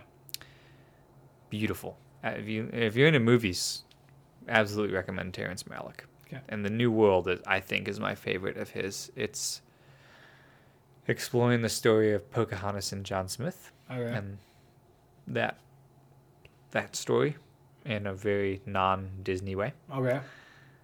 Beautiful movie. That might be it. Interstellar is absolutely one of my favorites. I watched that again some months ago, and Still haven't again, seen it. really? Yeah. Wow. Haven't. Okay, and that's definitely, I recommend it. Okay. Got teary-eyed in that one for sure. See, because Those are the 2 that come to mind. that was, you know how like movie studios will, like, every now and then, it doesn't happen like crazy often, but every couple years it does, where you got like Interstellar and the other one. There was like 5. Another Christopher Nolan movie you talking about? Or No, just space movies. oh, there was Gravity. Gravity, Interstellar, the Mars one. Mars was a Matt Damon film. Was it Mars? What was There it was called? one with. No, that's not what I'm thinking of. What was the Matt Damon? The Martian. Martian. The yeah, Martian, Yeah, yeah. yeah. Yeah, so like all those, it seems like came out within like a month of each other, and I think Yeah. like I saw 2 of them. It was The Martian and Gravity. Okay. Those were the 2 I saw. Now, Interstellar is above those. Okay. Interstellar is above those. You gotta Man. watch it. Yeah. I saw Gravity and I was kind of underwhelmed. Yeah. I did not see The Martian. Don't have an opinion on that. Interstellar is much more slow paced, Mm-hmm. really exploring deeper themes about humanity and life. Okay. And of course, utilizing weird time things Yeah. because Nolan is just into that. Yeah. Like George Clooney spinning a top in the Yeah. space shuttle. Beautiful movie. Yeah. Beautiful movie. I definitely recommend it. But yeah, the top movies. Gladiator has been up there for a long time for Yeah. me. Love Gladiator. Yeah, Cool. those are my recommendations for So movies. you're in the drama section of Yeah, Blockbuster. It needs to be a story that just grabs at my heart. Okay. It really does. Cool. I can enjoy, say, the Avengers, Yeah. Marvel movies. Yeah. Not a whole lot, but They're I a can, palate cleanser. They're a palate cleanser. They're fun. To your Chardonnay. Yeah, Or whatever. They don't do a whole lot for me, but they're fun. They're visually appealing. There's lots of movies though that I would say are great movies that I Mhm. just think you should watch. No Country for Old Men, Oh yeah. incredible movie. Mm-hmm. Not even any music in it. Yep. Incredible movie. Sicario is a Mhm. really good movie. There's movies I think you should see. Mm-hmm. Yeah. The Big Lebowski. I've not seen that. What? My roommate has talked about it a number of man. times. Hey, JC, I know you're not listening. That hurts my heart.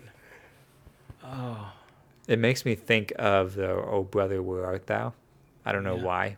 The words. It makes me think of John Goodman's character in that. Have you seen that movie? Yeah, yeah, Okay. brother, yeah. Like I don't know anything about the Big Lebowski. I'm a Coen brothers like. That's Coen Brothers as Yeah. well. Oh, I didn't even know that. Yeah. Okay. Yeah, and oh man, John Goodman's great in both of them, but 2 very, very, very different. He is in the Big Lebowski as well. Yes. Yeah. Okay. See, I didn't even know. But Oh, the man. words of the Big Lebowski make me think of John Goodman's character such in a "Oh great- Brother, Where Art Thou?" You gotta watch it. All right. Oh man. You know, it's a recent good one that I was pleasantly impressed by. Justice League. The Zack the Snyder's Snyder cut. The Snyder Cut. Guys, if you haven't seen it, you should watch it. See, I gave up. I gave up after Batman vs Superman. It was on that was pretty bad. Any kind of DC stuff. And then Joker came out, and that was like I saw it probably 9 times in the theater. See, DC can do good, and I don't know when it is that they manage to do it. For whatever reason, though, Joker is incredible. Yeah. I may have only seen it once. I saw it in Really? theaters, and I was like, this is amazing, but I don't think I can see it again for a while. Well, nobody wanted to see it with me, and so I was like, I'll go watch it by myself. And then I like, no, I'll pay for your ticket to get in. Like, just come watch this movie with me. So Yeah, great ended up movie. like buying nine people tickets for Man. that. But No, Zack Snyder's Justice League. mhm. It's good. Is it? I think it's absolutely worth watching. As somebody who just, other than Joker, It's like 3 hours long, isn't it? it's 4 hours 4 long.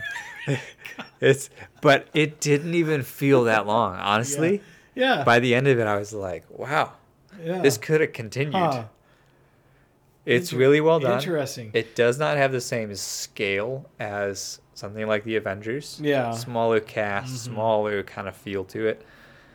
But I think it's got to be among the best superhero movies there are. I don't really count the Dark Knight series. It's a different kind of thing. That is a different animal.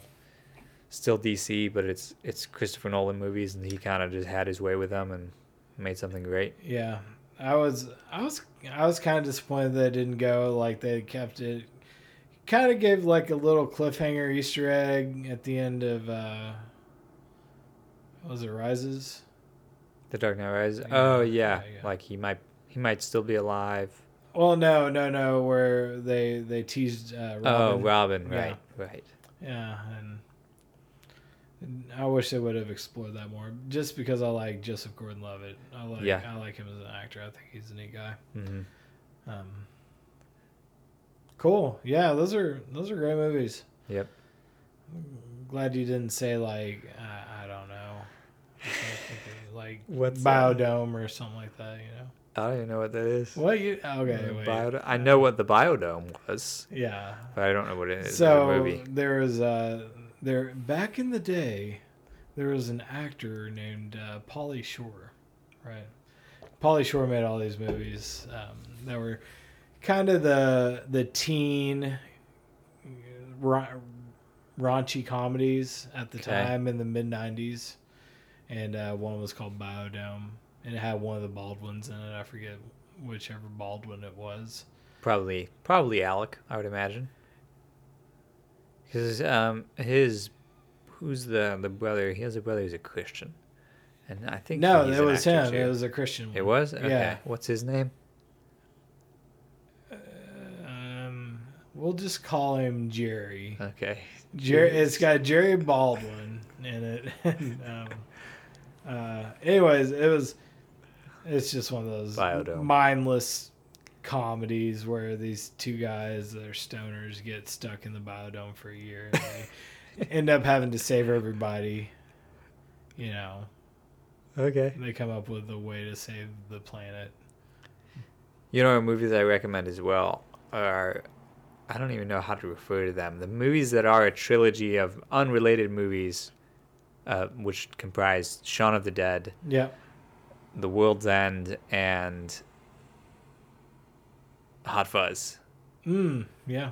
I love those movies. Yeah. Watched those for the first time with JC, my roommate, some months ago. Never Hot seen Fuzz them. is so funny. I think that's definitely the best of the three. Yeah. Logan, by the way. Logan is one of my favorite movies. Yeah. The Wolverine. The last Hugh Jackman Wolverine. Yeah. Mm-hmm. Yeah, that was really good. I was very surprised at that. Yeah, that trilogy was a little odd. The first movie was not good. Mm-hmm. The second movie was really cool, but I don't remember if I would say it's a well done movie. It was more artsy because Yeah. it was like focused more on his time in Japan, Mm-hmm. and so in that whole love interest, Yeah. which was cool, Mhm. I thought. But yeah, Logan was in. that was pretty intense. Mm-hmm. Yeah. Now I'm a huge horror fan, man. Like, I wasn't allowed to watch them as a kid. I had really bad night terrors Okay. until I was like 23, 24 years old. But when I moved out, so when I first moved out, I was dirt poor. I was making less than minimum wage, and I would, spend most of my paycheck on just like stupid stuff like that I didn't need, just to try to make myself feel better. But at the end of the week, I'd have a little bit of money left over, so it was like I would get to that point where I couldn't buy any more stuff. I couldn't go out and do stuff with friends. So what am I going to do with the last couple bucks I got? And there was this video store called Take Two Video that you could go rent VHSs for 50 cents and get 2 of them for 50 cents. Oh, wow. So you rent one, get one free, right? Mm-hmm. Take 2. Take 2. So I would go and I would have a couple bucks because I would buy a pack of cigarettes, a couple cheeseburgers from McDonald's, some Kool-Aid to get me through the weekend, and maybe 3 or 4 movies. Or it would be 4 movies, I guess. So 4 movies. 4 movies for $1. For $1. Man. Yeah. And I went through one summer, started at A in horror, and went all the way to Z. All in horror. All in horror. Saw everything. I don't remember half of it because there was a lot of crap. Yeah. There's a lot of trash in horror. Yeah. And some would call it art, and I would have to disagree with them, but I mean, teach their own. Yeah, right. you can have your own opinion. Yeah, you can have your own opinion. You can be wrong if you want to. That's like your opinion, man. Yeah, so and just loved it. I love that it it takes like real fears, or like it's a controlled fear, I guess. Whereas all my night terrors were uncontrolled. I had no control over them, and then but like a horror movie, I can watch it, and they don't freak me out as much now as they used to. But I still enjoy it. I've seen The Conjuring. Yeah, that's a good one. 2. Okay. So the second one. Yeah. Okay. I made a lot of jokes in the Yeah. theater. We went, me and my friend Trent and Bridget. Yeah. We went, hey guys, I think Trent might actually listen. Hey Trent. Bridget, you don't listen. Hi. We went to see The Conjuring 2. Bridget was terrified. Yeah. I was making jokes the whole time. There was a point in a very quiet moment when I farted very loud in the theater. And me and Trent just like huddled into our seats, shaking with laughter, trying not to burst out. And yeah, took the opportunity to like talk about the spiritual world after the movie, and I don't remember being very frightened by that. There are definitely movies that I don't want to watch because they creep me out, but also I just find them gross if they're too gory. I'm not into that. Yeah.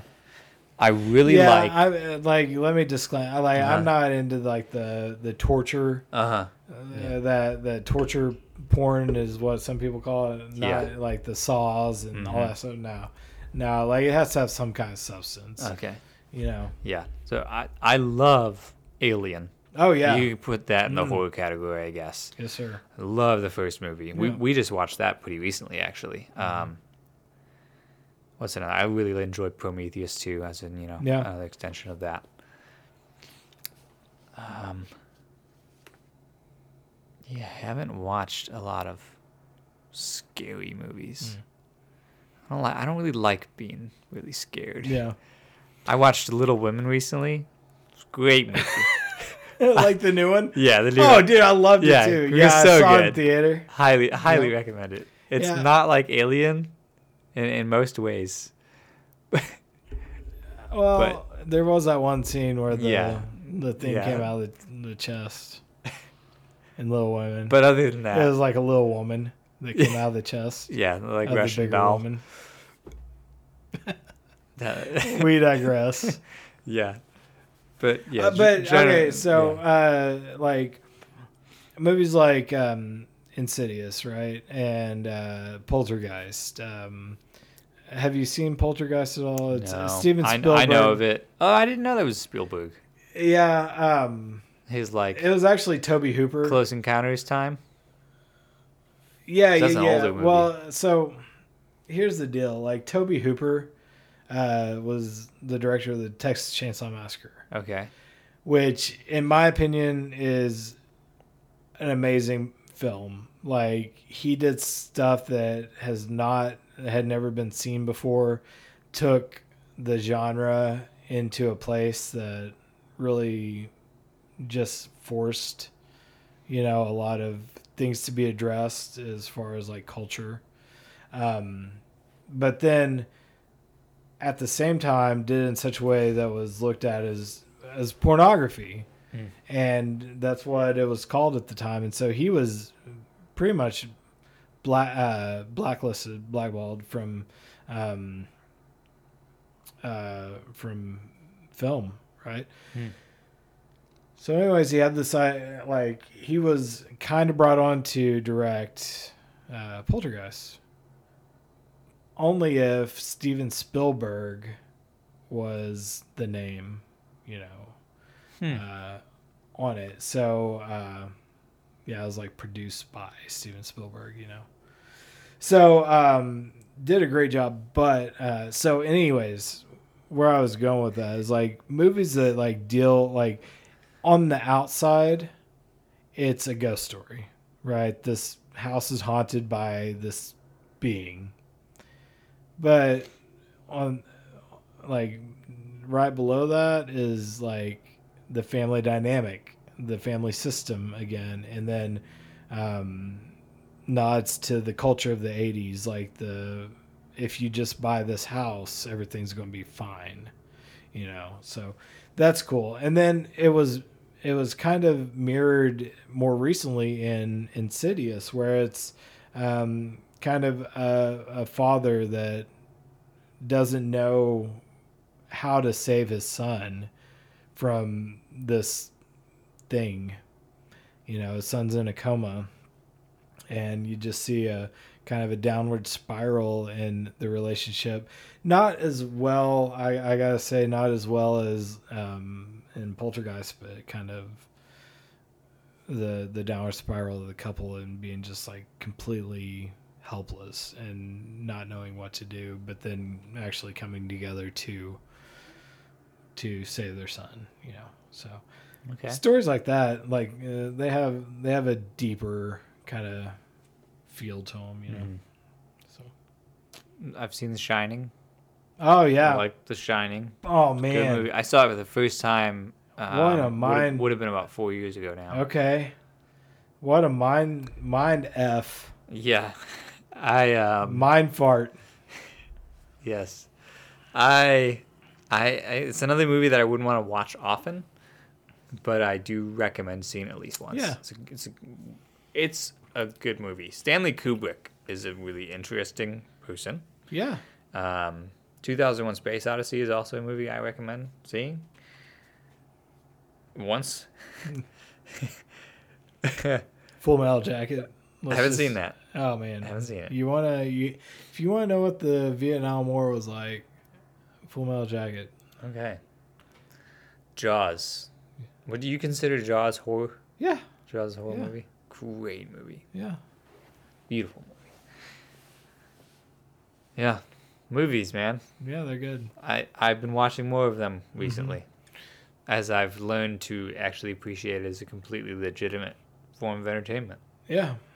Yeah, it's good to escape every now and then. Yeah. And escaping into a book, it's like, which I absolutely love. It's my favorite form of escape. Not that I only do it to escape. I'm not, it's just an enjoyable thing. But if I have 2 hours at the end of my workday, like, it's nice to be able to just put on a movie, especially one I haven't seen, and eat my food and chill out for a bit. There's a certain level of work involved with reading a book. And you don't read a book in 2 hours most of the time. No. Or 4 hours.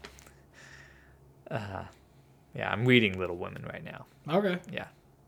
Inspired by the movie. That's a pretty thick novel, isn't it? No, it's I think it's my I'm copy's thinking of about War and 500 Peace. pages. War and Peace is War and Peace is a big one. I haven't read that. Well, do you want to officially wind down and we can take some photos and Yeah, we could do it. okay. This has been really fun. Thanks for having me on. Oh, you're welcome. So there's 2 things I end every episode with. I don't have much. I don't have much of a Outro. what's the word I'm thinking of? No. Cue techno music. Yeah. There is intro and outro music Oh, is there? that my friend actually made. That's Okay. kind of like groovy techno kind of.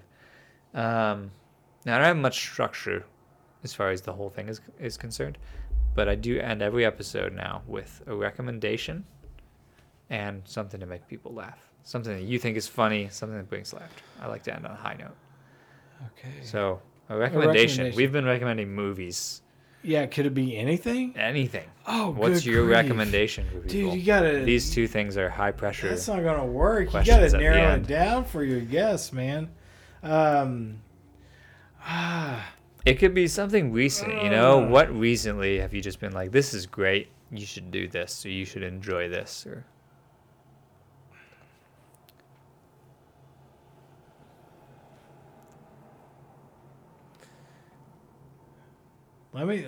Give me just a second to think about it. You can Okay. get all this out, right? Something that I would recommend, just random road trips. Just get in your car and don't put Siri on with your maps or whatever, and just start taking roads that you've never taken before. Be careful that you do have cell service, because if you do get lost, you can get out. But I mean, just have that spontaneity in your life. If you can. I understand people that listen to this might have kids or might have a job that they work at 25 hours a week or 25 days a week or whatever, you know. Just like, yeah, be a little bit more spontaneous in your life. I like that a lot. I haven't got that one so far. Good. Yeah. I rarely make time to drive roads I don't know with no GPS. Yeah. And every time it happens, I'm really grateful for it. Yeah, some of the best photographs I've ever taken have been on roads that I've never been down before. Yeah. No, I did that. I did that, and I wrote about it and posted the photos actually, and talked about that evening. In October, it would have been, I think it was Halloween night. It's October 31st. Okay. And I left the coffee shop where I've been hanging out, I think. Yeah. And went driving toward a friend's house that I hadn't been to before. And I think it might have been Prairie Grove area. But just kind of took roads sort of south of Fayetteville that I didn't know, and meandered and pulled over in a field, and then pulled over on the side of the road again a few minutes later, and just took some photos. Yeah. Just for fun. And it was just a wonderful, wonderful evening. Yeah. Yeah. So what was the second part to that? Something funny. Something that makes you laugh, or a stupid joke you have, or something. Maybe a funny experience you'd like to share. I think these are the two highest pressure questions I ask people. Yeah. No, this one's easy. Especially because they're at the end. I know a joke and a funny anecdote that I'm going to tell. So, first off, why don't dinosaurs clap? Well, T-Rexes maybe because they have really short arms. Oh, no, because they're dead. Oh, okay. That's my dad joke. Okay. I'm practicing. I'm getting them Okay. in my It's head. funny because it's like you think right away, oh, well, dinosaur, T-Rex. Yeah. Like, yeah, he can't do that. Okay. You know, I get that question or that answer most of the time. Anyways, okay, so that wasn't that funny. So, anyways, Italy. My wife and I are in Italy, in Florence, and we hear about this restaurant that we absolutely have to go to. We go there, and we're walking everywhere. We chose not to get in a car or rent any kind of vehicle. We were going to walk everywhere we went. So we walked there. And it was probably 6 miles from our hotel. And we get there, and we drank the wine, which was amazing house wine that they make there at the restaurant. That's super cheap. And we ate a ton of food, and it was just a beautiful evening. And after like 3 carafes of wine, we started heading back to the house, or to our apartment, or not our apartment, our hotel. And so Just wishing it was your apartment. Wish. So we're heading back, and I'm like, man, I gotta, like you drinking wine, you walking, you gotta pee. Mm-hmm. So here's the conundrum, and I think that they must do this on purpose, because if you to use a bathroom at anywhere in Italy, you have to buy something. I didn't want more wine. I didn't want coffee. So I got water. I wanted to kind of sober up. And so I would drink my water and I would use their bathroom. But then that was like a vicious cycle of just having to go to the bathroom a couple more blocks away. Yeah. And so the night is coming to a close and everything closes down really kind of early in Italy. And so there were no more shops open. And we were still way, probably a mile from our hotel. And I started doing the pee-pee dance. It's like pee-pee dance. And Kelsey's making jokes. And I'm like trying not to laugh. And we get to the hotel. And we get into the elevator. And I'm doing the pee-pee dance. And I say something. I picked the most inopportune time to make my wife snort laugh. Like, I made her laugh so hard that she snorted, which in turn made me laugh. Like, I couldn't hold it anymore, and my pants were soaked, and the elevator was soaked. And I'm like, well, this is happening. You got that far. Just got to do it. And so, like, there, and man, I'm really sorry to the people that work at that hotel. It was, what hotel was that? I was about to say the Hotel Flora, but that was in Venice.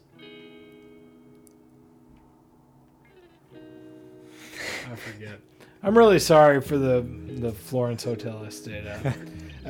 But the next morning the elevator stunk, and it was just a funny time and funny moment, and I can tell that story to Kelsey anytime, and she still just busts up laughing.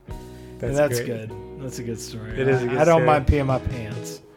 It makes my wife laugh. For a good story like that, Yeah. and just, yeah.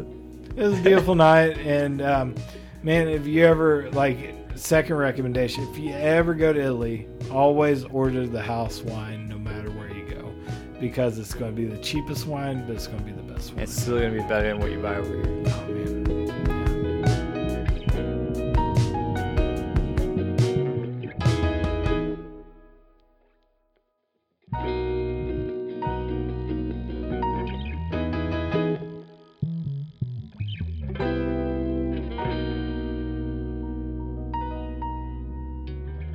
Just like this.